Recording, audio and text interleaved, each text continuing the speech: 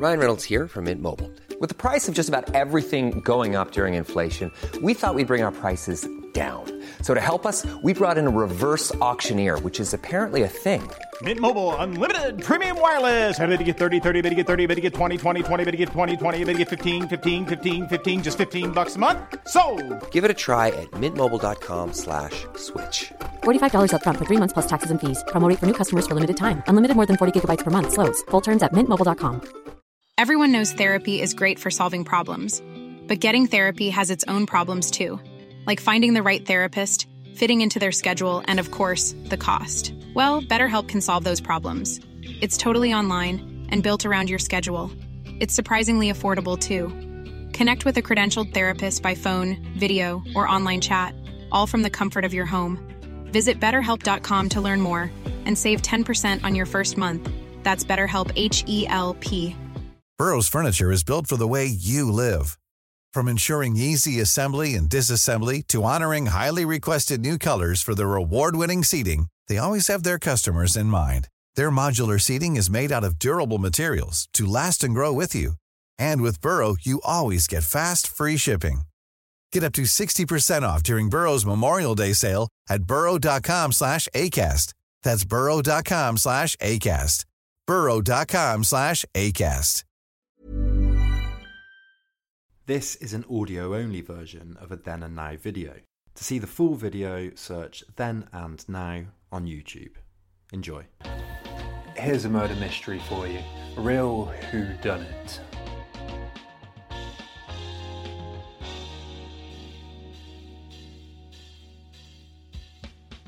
In 1991, two tourists were hiking in the German Alps when they discovered a body which they presumed was a recently deceased mountaineer. It turns out Otzi, as he came to be known, was a mountaineer of sorts, just a 5,200-year-old one. He was so well preserved in the ice that scientists know how old he was when he died, what he had for lunch, that he wore a backpack, had an axe and dagger, a bow, a quiver of arrows, snowshoes, and importantly, he had a cut hand and an arrowhead embedded in his back. In Steven Pinker's book, The Better Angels of Our Nature, Pinker writes that Otzi had not fallen in a crevice and frozen to death as scientists had originally surmised. He'd been murdered. Pinker declares that Otzi had belonged to a raiding party clashing with a neighbouring tribe. Let's put Otzi on ice for one sec. Pinker uses him as one piece of evidence in a broader argument that human violence has declined across history. The Better Angels of Our Nature is a monumental and impressive book, clocking in at around 800 pages of graphs, statistics, anecdotes and literary references. Today, I want to look specifically at a part of Pinker's and Thomas Hobbes's argument that life in a state of nature before civilization was solitary, nasty, brutish and short. Among other things, Pinker argues that hunter-gatherers, tribal societies were and are much more violent than later, more civilized societies. Both Pinker and Hobbes argue that the state and its monopolization on force and authority have pacified our darker human instincts. Consequently, human nature, pretty bad, and civilization, pretty good.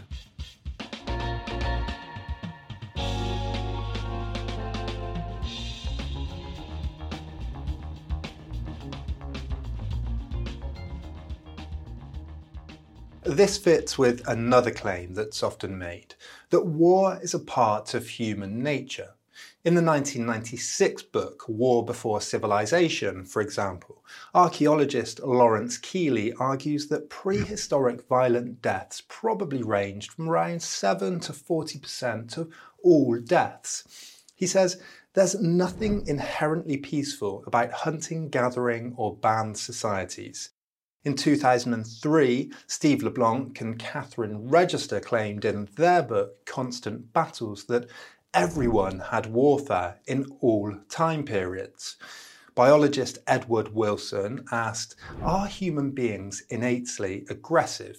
Yes, coalitional warfare is pervasive across cultures worldwide.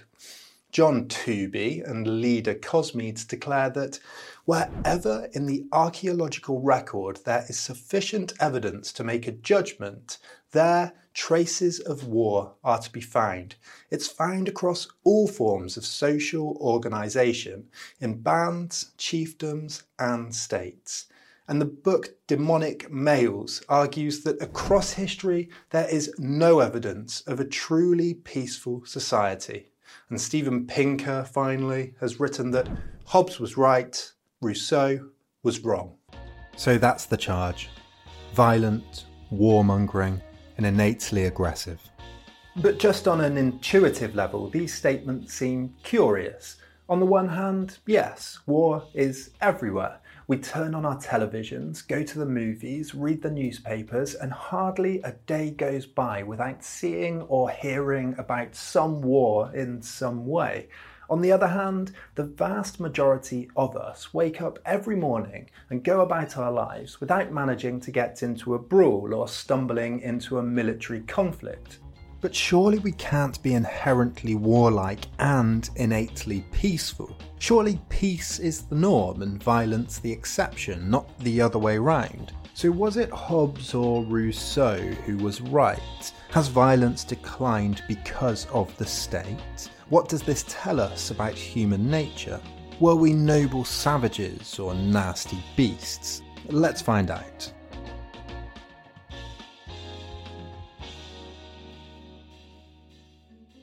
A few different types of evidence have been drawn upon here.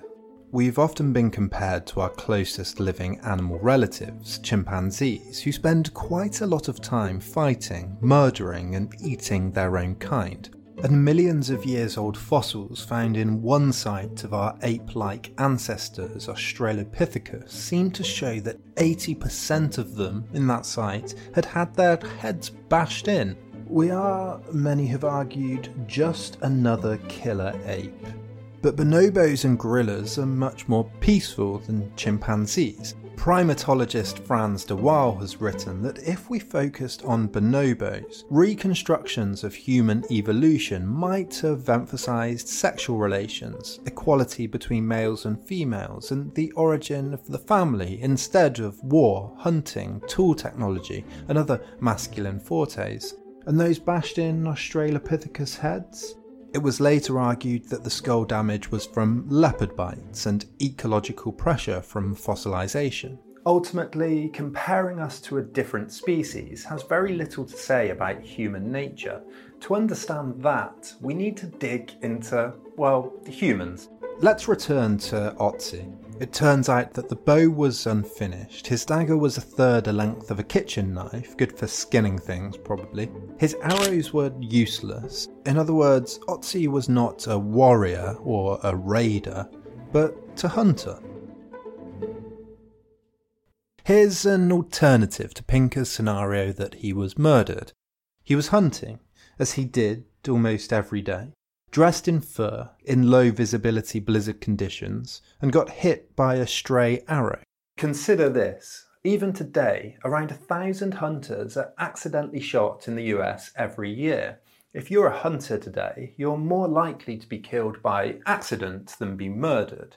But the point is this. It's anecdotal, arbitrary. We don't know, looking at this evidence. So let's look at Pinker's more substantive evidence. Let's have a quick look at this graph from the beginning of Pinker's Better Angels. It's a graph that depicts violence declining over time. You see, like this. Let's have a look at the actual graph. At the bottom here, Pinker says that the average rate of violent death today is around 1%. Across the 20th century, it was around 2%. That's including world wars. And then there's the earlier states, like ancient Mexico, which he clocks in at around 5%. Then he says he's lumped together, that's his words, not mine, horticulturalists and hunter-gatherers, 24.5%. Then the average of just hunter-gatherers, that's 14%. And finally, right at the top, in prehistoric hunter-gatherers and horticulturalists found by archaeologists, 15%. We started off nasty, Pinker concludes. We're pacified by civilization. Well, actually then, this was pretty accurate. Conclusive, case closed. Let's dive in. We'll start with modern day hunter-gatherers. How violent are they? Remember, Pinker claims that 14% died violently. That's quite a lot. Anthropologists Brian Ferguson and Douglas Fry argue that the data Pinker uses is cherry-picked and inaccurate. For a start, all 8 societies are from a single study published in 2009. A small sample, then. Take the Ake of Paraguay, by far the highest violent death rate in the list at around 30%.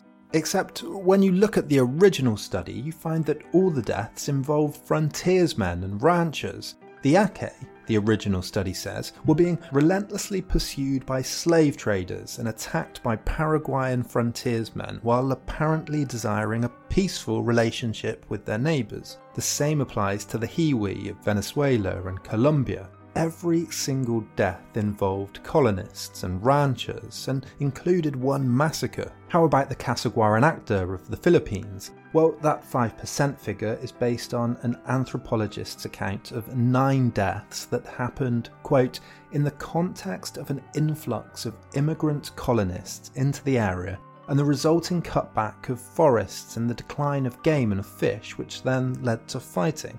2 of those deaths were carried out by immigrant farmers. Okay, how about the Ayorio of Bolivia and Paraguay? Oh, hang on, they're horticulturalists, not hunter-gatherers, so we'll strike them off the list, as we should the Modoc of America.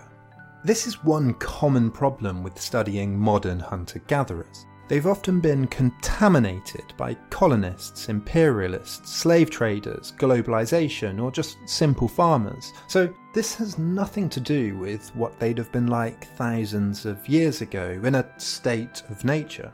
Another problem here is that scholars studying violence are also more likely to study, guess what, more violent societies. 20% of Pinker's data here comes from one guy called Napoleon Shannon, who, to put it mildly, seems like a bit of a character. His studies have been roundly criticised by other anthropologists, and he annoyed tribes so much he was banished from one of them. Taking a different approach, Fry looks at a cross-sample of 186 cultures studied by anthropologists. 21 are described as nomadic foragers, and in only 8 of the accounts do we see war mentioned. In 7 out of 21, homicide was reported as rare, very rare, low, or never mentioned. And Fry also looked through the anthropological literature for mentions of cultures that lacked war, looking for statements like these. Quote, the Vedas live so peacefully together that one seldom hears of quarrels among them, and never of war. And another said that warfare in the sense of organised intertribal struggle is unknown among the Arunta.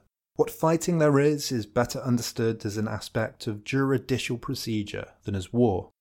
He found 70, compared with this. Let's move on. What does the archaeological record say?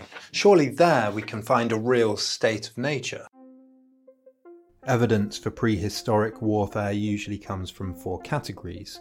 Art, depictions of violence, tools and weapons, then ditches, walls, fortifications and the like, and most importantly, skeletal remains with cuts, shattered bones or embedded projectile points. Let's have another look at Pinker's average. 15% died violently based on 21 archaeological sites around the world.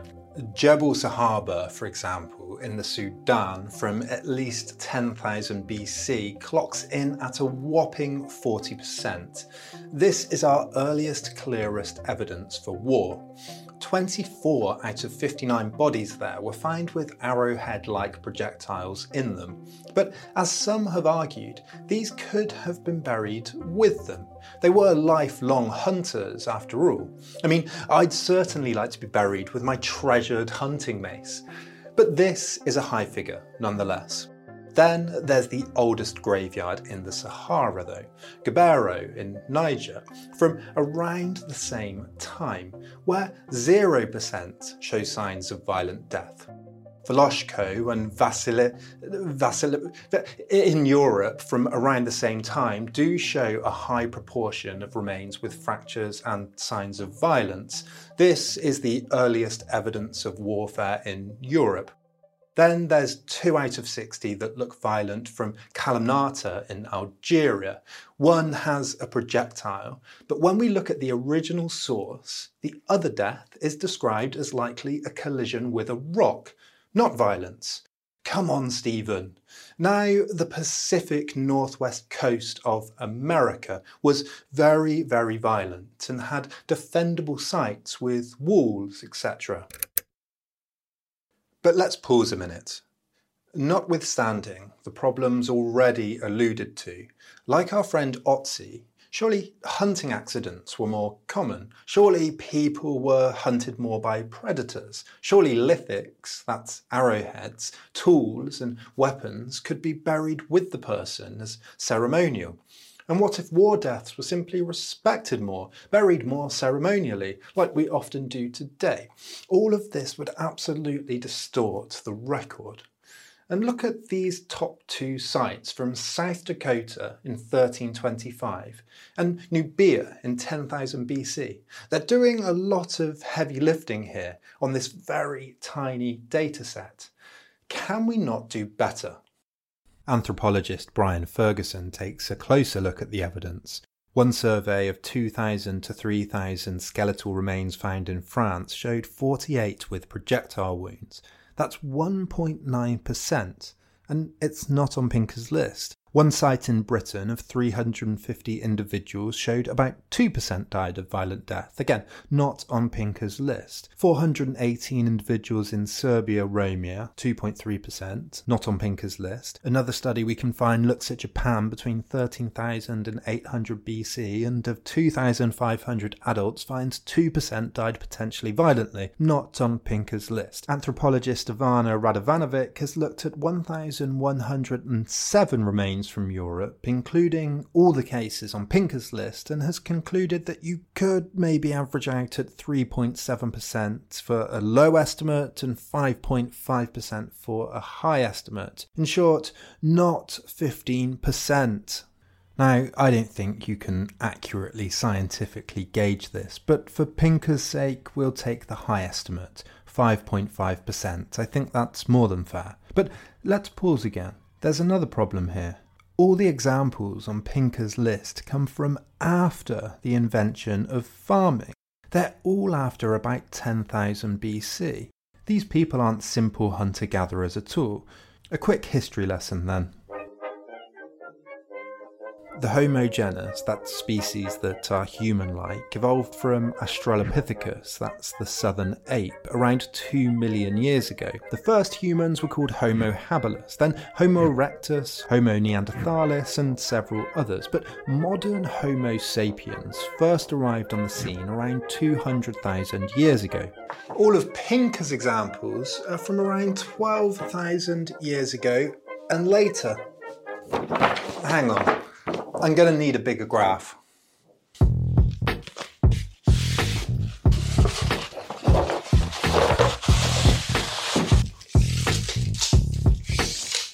Two meters.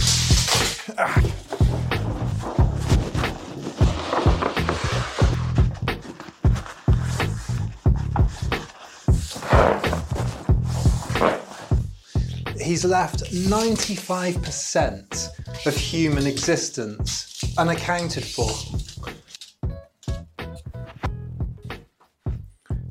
His graph starts here. So what happened around 12,000 years ago? Here, the Neolithic Revolution, otherwise known as the Agricultural Revolution. The advent of civilization, the emergence of sedentary societies, static cultures. What anthropologists call complex hunter-gatherers emerged around this time. They used a mix of hunting, gathering and farming, the domestication of animals. Their societies had higher population densities, they were more permanent, they stored resources and had more inequality. High-status individuals are more commonly found buried with rare artefacts. All of Pinker's evidence is from after this point, this tiny point of human society, after agriculture, after the start of civilization. So, hang on, Stephen, what happened here? The oldest suggestion of war in Europe that's often cited comes from around 750,000 years ago. An excavation of Spain shows signs of cannibalism, but this was a different species, Homo antecessor, with a completely different brain. So we can scrap that. Some Neanderthals have signs of skull fractures that could be violent, but as we've seen could also be leopard bites, and again they're a different species, so scrap that. Cave art like this has often been cited as evidence of warfare, but why are the lines wavy? And like our own culture, art could be a warning against rare and dangerous warfare, not evidence for its ubiquity and frequency. This period is called the Paleolithic, the Old Stone Age. So let's concentrate on this. What does the evidence say? Well, one study looked at 103 remains found across Europe and found a violent death rate of 1%. Another looked at 209 remains in France and found 5 fractures, although none were on the left side of the head, which you'd expect if they were the result of human violence. Even so, let's say 2%. And, well, that's about it. In one overview of the evidence from Eastern Europe, archaeologist Pavel Delukhanov wrote that in no cases could one find any evidence of intergroup conflict. Commenting on the total record, Henry de Lumley has written that the first Homo sapiens do not seem to have led the warrior's life so often attributed to them, for their pathology is not marked by a traumatology other than that caused by the accidents of everyday life. And anthropologist Leslie Sponsel has written that during the hunter-gatherer stage of cultural evolution, which dominated 99% of human existence on the planet, lack of archaeological evidence for warfare suggests that it was rare or absent for most of human prehistory.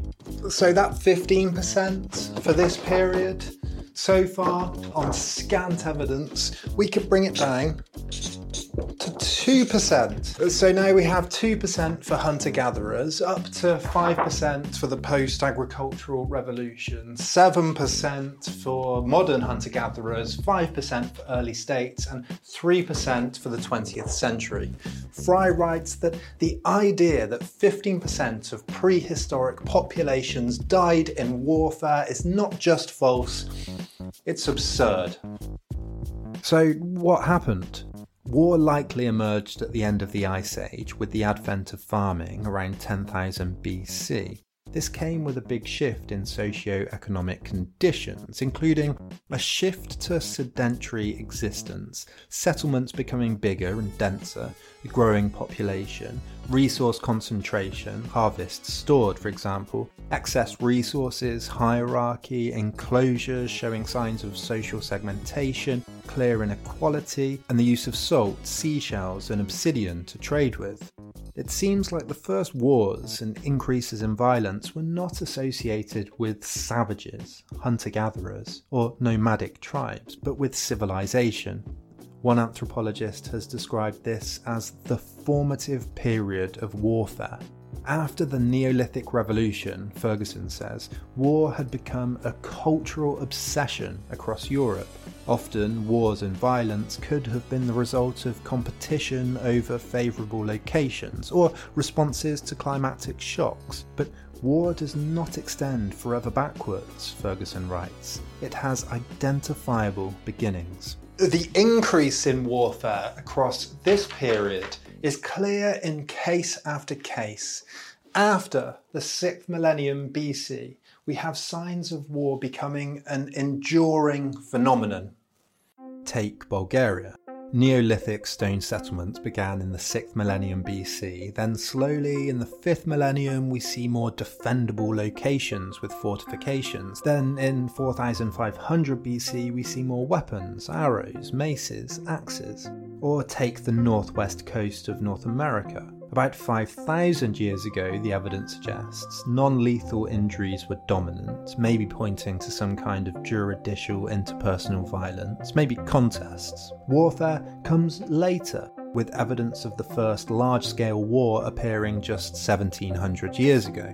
In the Middle East, a similar time sequence shows villages without walls or ditches being replaced by an increase in defensive structures and fortifications around 7,000 years ago. Or take the Anasazi of the American Southwest. From 700 to 1200 AD, that's 500 years, there are zero signs of warfare. Then the climate changed, and by 1250 we see war. John Carman and Anthony Harding have written that the Anasazi coexisted peacefully for more than 1,000 years. Then, quote, the violence markers of raiding, killing and burning appear only very late in Anasazi culture as a complex response to changing demographic patterns and a prolonged period of severe environmental stress. Ferguson says that wherever you look, war sprung out of a warless world. Ultimately, complex hunter-gatherers and horticulturalists might make war, but the majority of simple hunter-gatherers don't. Fry argues that war should not be depicted by a curve like this, a downward curve, but by an N-type curve like this. He laments that Pinker constructs his account of steadily more peaceful human existence starting not at the raising of the curtain, and not even in the middle of the play, but only in the final act. So what can we learn from all of this? Let's return to Pinker briefly. One estimate for the rate of violent death in the first half of the 20th century is 3%. Including the second half, this drops to as much as 1%. And in 2007, 0.04% died violently worldwide. And most agree that there has been a decline in violence over a certain period of time. But whether the state and its monopolisation on force is the cause of that is a different question. Pinker does, of course, talk about other motivators for later periods, but that's a different video. I'll come back to that in a minute. The central point for us is that if we're serious about asking what people were like in a state of nature, then surely nomadic hunter-gatherers are the most central to that human nature, and ultimately, historically, they're relatively peaceful and have nothing like what we'd call war. Those hunter-gatherers didn't have access to medicine, healthcare, the life-saving technology that modern societies have. How much does this distort the figures? The Cambridge Encyclopedia of Hunters and Gatherers tells its readers that the evidence suggests that hunter-gatherers have lived together surprisingly well, solving their problems among themselves, largely without recourse to authority figures and without a particular propensity for violence. It was not the situation that Thomas Hobbes described in a famous phrase as the war of all against all. You could say then that Rousseau was right, Hobbes was wrong. Ultimately, though, human nature is elastic, context-dependent. It varies across societies and cultures and history. You might say that it's within human nature to have the capacity for warfare, but you could also say it's within human nature to have a capacity to make balloon animals or play the oboe. What's more interesting is the context. What motivates war? And what stimulates peace and cooperation? That's a question I'll return to next time, but for now I'll leave you with this quote from Jean-Jacques Rousseau. The first man who, after enclosing a piece of ground, took it into his head to say, "This is mine," and found people simple enough to believe him, was the true founder of civil society. How many crimes, how many wars, how many murders, how many misfortunes and horrors would that man have saved the human species, who, pulling up the stakes or filling up the ditches, should have cried to his fellows, "Be sure not to listen to this impostor. You are lost if you forget that the fruits of the earth belong equally to us all, and the earth itself to nobody."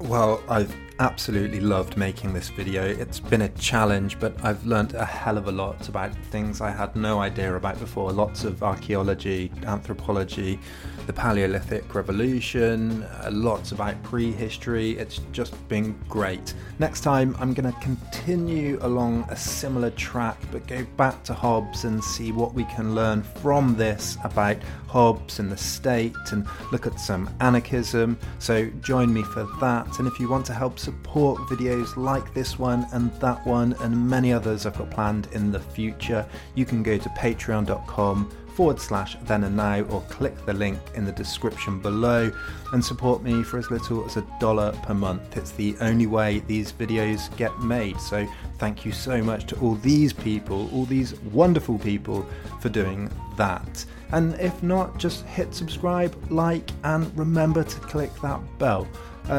See you next week.